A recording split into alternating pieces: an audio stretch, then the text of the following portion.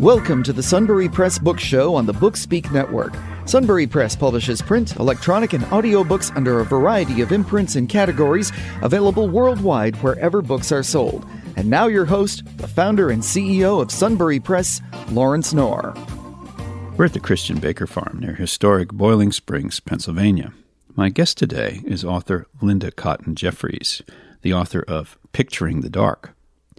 After surviving a dangerous attack in the spring, August finds Audrey Markum facing her attacker's trial at the same time her friend's baby has been kidnapped. Desperately searching for clues with her friend Detective Rodriguez, they know that the statistics are against them. Audrey wishes for her assailant's trial to speed ahead, while simultaneously hoping to stretch out the time they have to locate the tiny infant. She attended the University of North Carolina at Chapel Hill and taught special education for over 30 years. Her novels, We Thought We Knew You and Who We Might Be, were published by Fifth Avenue Press in Ann Arbor, Michigan. Seeing in the Quiet was published by Sunbury Press. Strong women, suspense, and romance are the elements she most enjoys writing about. Linda, welcome. Thank you. Good to be here. Well, I know this Picturing the Dark is the second novel that you've done with us, and you had the two prior ones. Maybe give us a little bit of an overview of Picturing in the Dark. I'm intrigued by this infant that's kidnapped. One of our books a little while ago was about the Lindbergh baby. That was nonfiction, sold very well. And so kidnapped children, especially taken from a crib, are traumatic not only for the family, but also, play in the media. And so I think the kind of suspense you have in here would thrill just about any reader. Well, I like the idea of, I had a friend who called the fellow who arranges the kidnapping an accidental felon. He's someone who has good intentions. He's not trying to sell a baby. He's not trying to hurt it. He's trying to find a baby for his wife, who's desperately longing to be a mother. And so the idea, a number of ideas came together. The idea of multiple births are much more common now. So it was, he uses the idea of that, well, they've got another one. This baby's a twin. But I also threw in a little bit of the Ransom of Red Chief idea, and that the woman who takes it accidentally takes the one with colic, the difficult baby, not the sweet one. So I just tried and threw in a number of elements, but also tried to also capture what we see so often in the closeness between twins and how the one infant misses the sister quite a bit. Yeah. So I guess where did this idea come from? Is there anything in your personal life or anything you experienced that got you into writing about this topic? I haven't been able to think of anything that did. My children are all grown. I've got some grandsons, but they're no longer infants. So I'm not quite sure where it came from.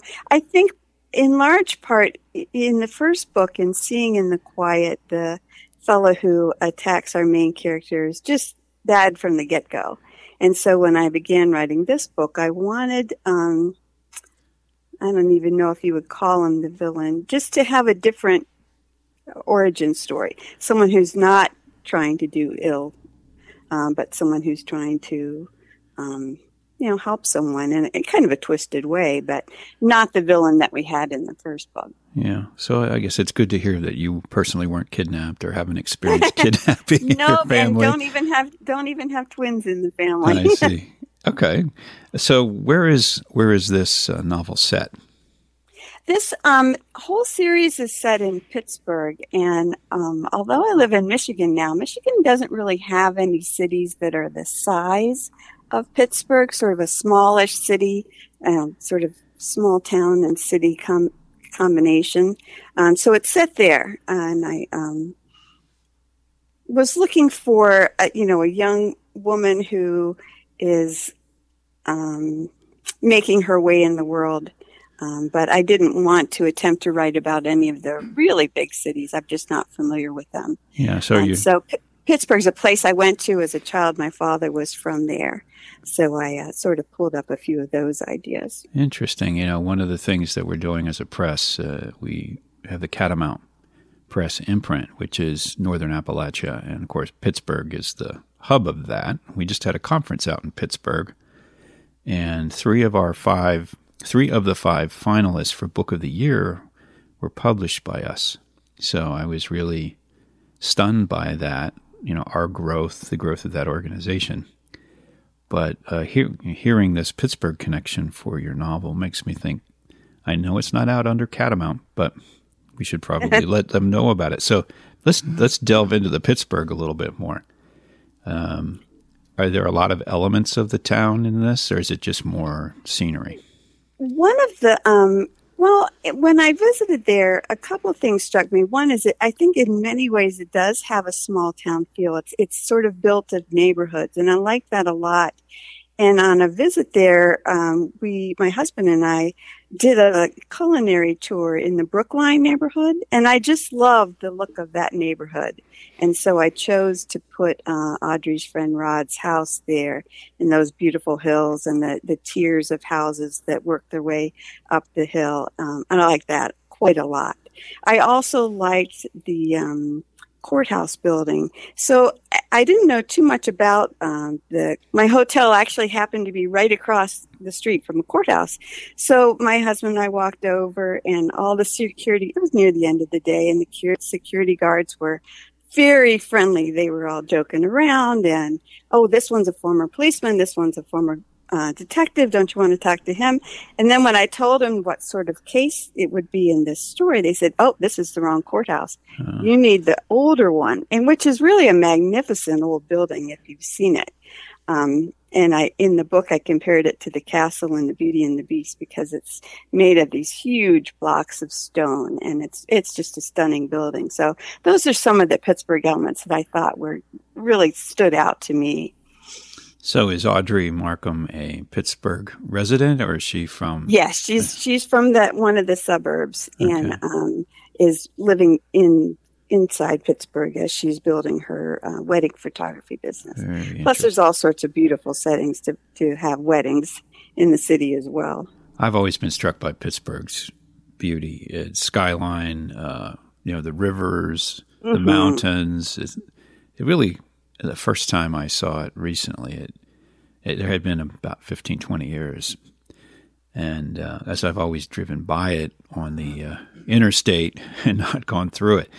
But recently I've had to come up to events there. And yeah, it's stunning. It's a beautiful city. It seems... It's very different, too. Yeah, it's very different compact. From other places. Mm-hmm. Mm-hmm. Yeah, it's almost like a smaller city, but with taller buildings. Like if you could take Harrisburg and put skyscrapers in it. And yeah. Mm-hmm. Yeah. So that's cool. Now, is Seeing in the Quiet also set around Pittsburgh? It is, yes. Right. It's the same character, child. It's we meet Audrey in that book. We meet Audrey as a child growing up in Pittsburgh, and then she goes to work she's trying to make money to pay the bills while she's building her business. So she gets a job as a photographer for the Pittsburgh Police Department. And the precinct house that I imagine her working out of is right in the downtown area, near where the rivers come together. Linda, when we come back, we'll get more into the first book and how they connect. This is the Sunbury Press Book Show. We'll be right back. Sunbury Press Books brings you the work of independent authors. If fiction, whether historical, murder mysteries, or spy thrillers take your fancy, check out Milford House Press. Releases of interest include The Physics of Things by Ginny Fight, Checkers on the Hill by Doris Wilbur, or Stephen Greer Williams' Thera. Also, the Alexa Williams series and her 2-volume travel memoir, Beyond the Sunset. Explore by clicking on the Milford House tab at sunburypress.com. I'm talking to Linda Cotton Jeffries, the author of Picturing in the Dark and also Seeing in the Quiet, 2 novels based in Pittsburgh. And I guess we could say these are like the beginning of a series, maybe? Linda, I know book 1, book 2? They are book 1 and book 2, and it turned out there's also a book 3, which I'm working my way through the editing now. When I wrote the first one, I didn't know there would be 3, but I liked the characters so much that I kept going, wanted to see how they were going to grow and change. But it's definitely ending at 3. It's not going to be a longer series than that. I think my characters would be running into the pandemic and losing their jobs if I did a 4th one. So we're going to stop at 3. All right. Well, then let's just take a high-level view of 1 and 2, and then we can talk about where you think 3 might be going without giving away too much. Yeah, that's hard. That's the line I walk. So my main character is a woman who grows up with a keen eye for detail. That's one of her main characteristics. Her father calls her the DLR girl. Things don't look right. So she's always noticing that. But she also grows up with hearing loss. And as that loss becomes worse, and she begins having to use hearing aids. And then we meet her again as a young woman. And I try hard not to make the hearing loss the point. It's part of who she is. Hearing aids are how she gets through her day, how she gets through her job. But to me, it's not a story about disability or different ability. It's just who she is. And but I wanted that underlying the story throughout the series. Yeah. So a couple of people that I have that help me with it are speech pathologists who help me to make sure that I get those aspects of the books right. Right. So, I mean, looking at your background, 30 years in special education, so you can understand how that's being tapped here. And I always felt like the kids, very often they had other strengths. You know, there might be a difficulty in one area like this character has, but so often there were other kinds of strengths. It just blew me away. I was always impressed with the kids that I worked with.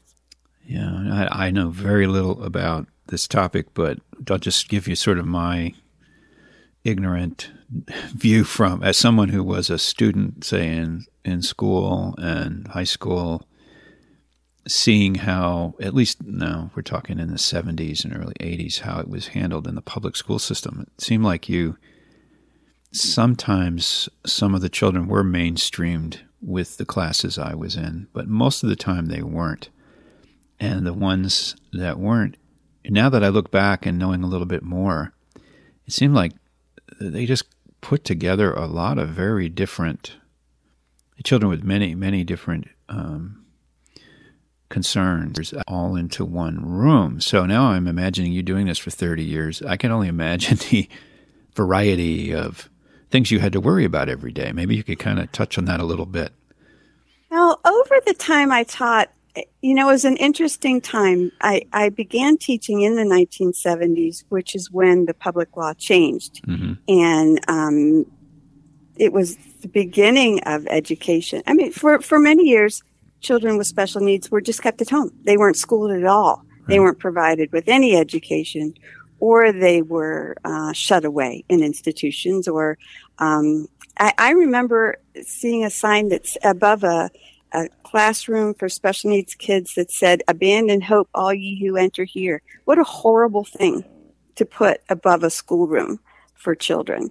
But that changed. You know, the law changed, and services for special needs children continue to change and continue to be more and more part of the mainstream of education. And the more that general educators learned about techniques for working with special kids, the better general education got as well, because it's just good learning, good teaching. Yeah. But through my career, I dealt with kindergarten through high school. I spent most of my later years in the high school. Kids who are working towards diplomas. But I saw, a pretty good variety of skills and difficulties.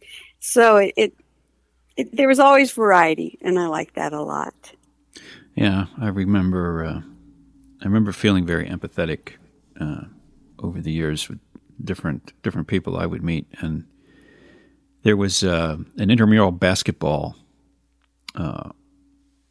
team that I played on, and the special needs kids were allowed to participate with the after-school intramural, and there was one really tall kid that was a pretty good basketball player, and we included him, and he really loved that, and we had a lot of fun. He was a pretty good player, and I remember that being a very positive experience for the whole team. But then sadly, maybe a year or so after we graduated, he ended up in the newspaper and then in prison. And we were shocked by this. He had killed one of his classmates with a sword for $10 over some dispute. And we were like, that just sounds crazy. How did this happen? What went on here? So I don't know the whole story, but just remember the good times, and then I wondered what his issues were. Were they just emotional? Were they? Who knows? I mean, there's just how they weren't addressed. Yeah, very, very sad. What story ending to the story? But that was one that really stood out. And but anyway, I'm digressing away from your work a little bit. I'm fascinated by, and that's very far away from the norm. Yeah. Maybe that's another book. Yeah, it's okay.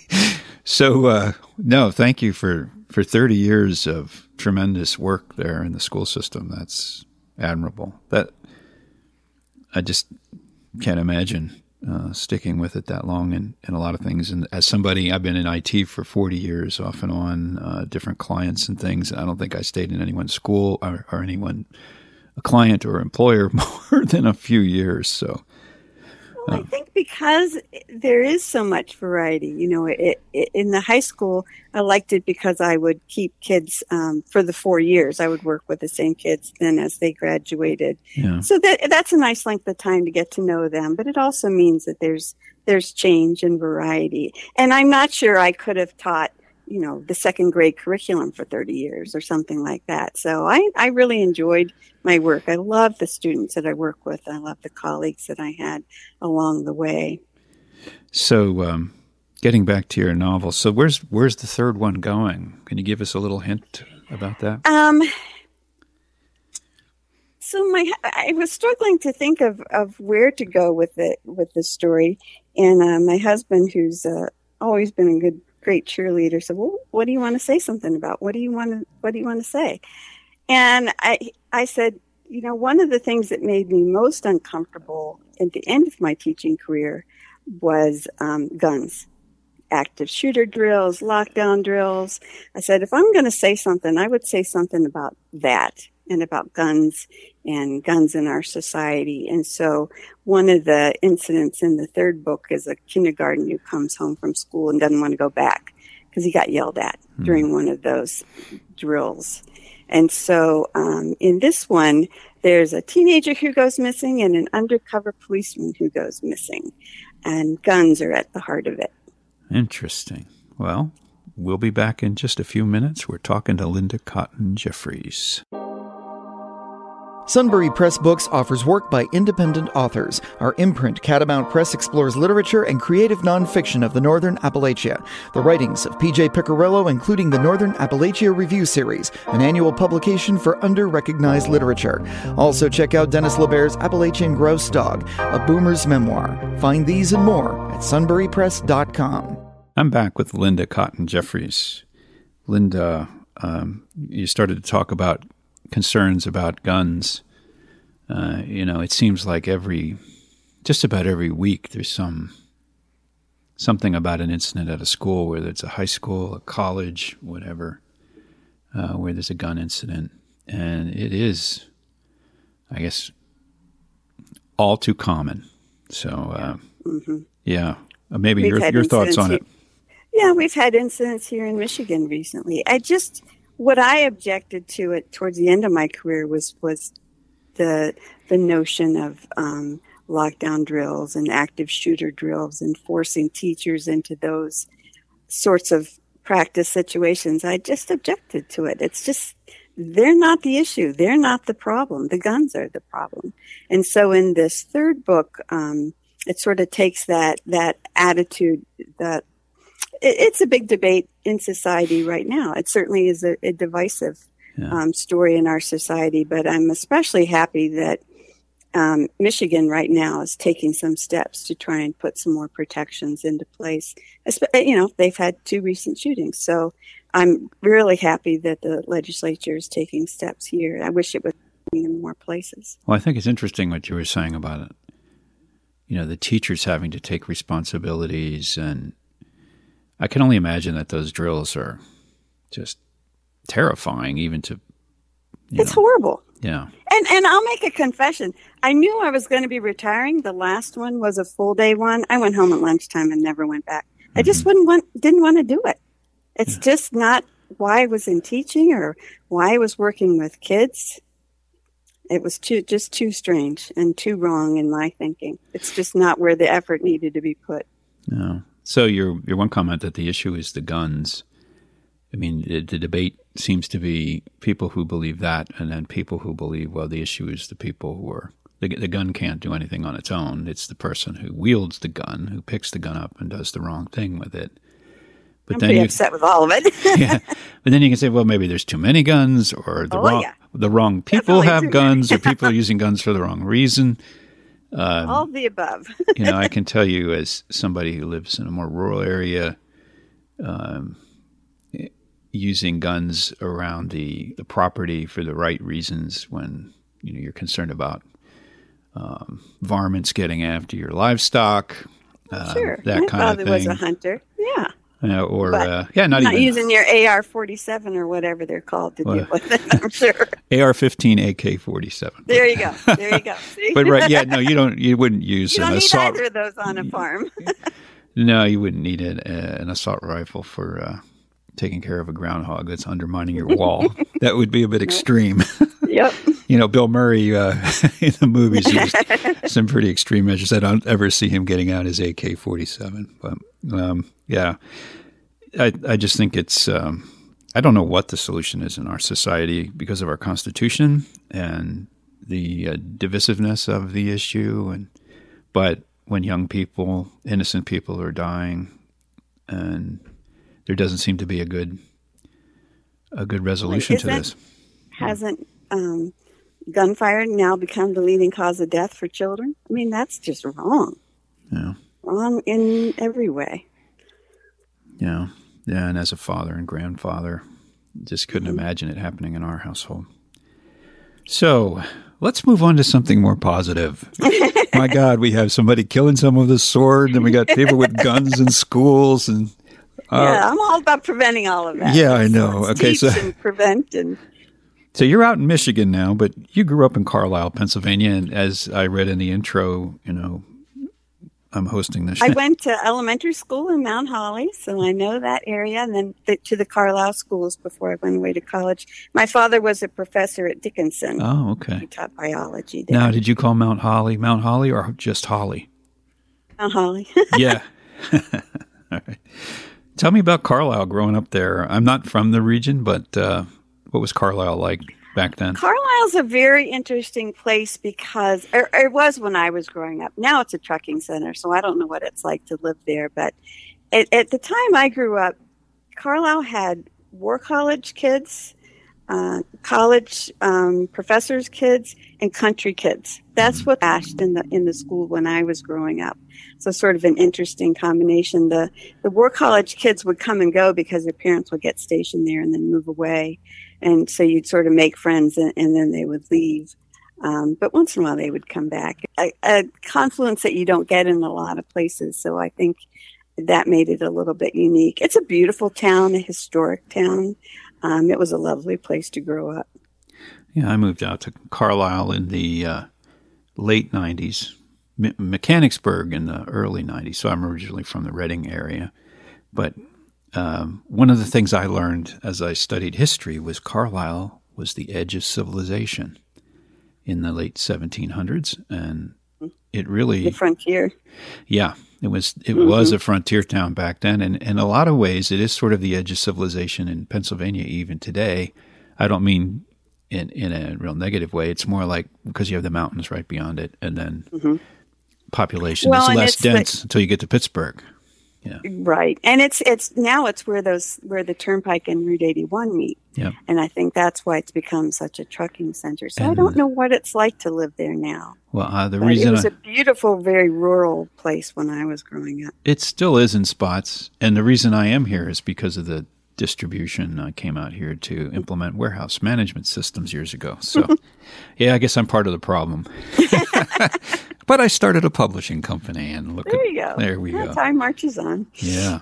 So, what other opportunities have you had with the books? Have you had any chance to speak about them? Or I haven't had. The pandemic's made a lot of things a lot harder. The first two books were published by a press that was begun here in my town by my local library. They wanted to reach out and support local authors, and so they started Fifth Avenue Press. And this was before the pandemic, and so we had some really cool book launches, and they would invite in the community to the main library. And at that time, I was also working as a coach at Curve's exercise facility. So I got to know lots of women, and they were great supporters and would come to the book launches and so forth. So I've missed all of that during the pandemic and as things quieted down. So I would like to get some more opportunities to get out. I did apply to be part of a local author group in May in a nearby town here, but I haven't heard back yet. Yeah, so I guess one of the issues is living in Michigan, writing about Pittsburgh. It's a little bit out of place, but you do have the experience, of course. It's not like you're writing about something you know nothing about. But makes it a little difficult. Yeah. So, I mean, once you go up to a national level audience, though, it doesn't so much matter, as long as the quality's there. But I would think getting started in Michigan, that trying to expand out to Pittsburgh and bring that in, that interest to that group. Hopefully you can accomplish that, or hopefully we can find ways to get you to Pittsburgh. To talk about your book. Yeah. Oh, I would love to come back. I really enjoyed the visit that I had there. So yeah, definitely will make the WACONA, it's called, the Writers of Northern Appalachia, aware of these Pittsburgh-oriented books and see what we can do there. Even the first two that I wrote are set in Pennsylvania as well. I maybe I still feel like a visitor to Michigan. I don't know that I haven't embraced it as a setting. Yeah. Well, yeah. You're a Pennsylvania author living in Michigan. You're an exile. Yeah, there you go. An expat. Yeah. Well, Linda, listen, we just have a minute left. Share with me the title of that third book, if you would. Do you know it yet? It looks like it's going to be called Filling in the Shadows. Filling in the Shadows. So the first one was Seeing in the Quiet, Picturing the Dark, and Filling in the Shadows. Very good. I'm a photography hobbyist, so getting in those photography terms, and I'm learning on my online course. Linda, it's been great talking to you today. Look forward. Thank you very much. I appreciate you having me on. We look forward to having you back with that third book when it's ready. And wish you all the best. Thank you. Thank you for listening to the Sunbury Press Book Show on the BookSpeak Network. Check out our website at www.sunburypress.com for our latest releases. Be sure to subscribe to our newsletter to receive special offers and discounts.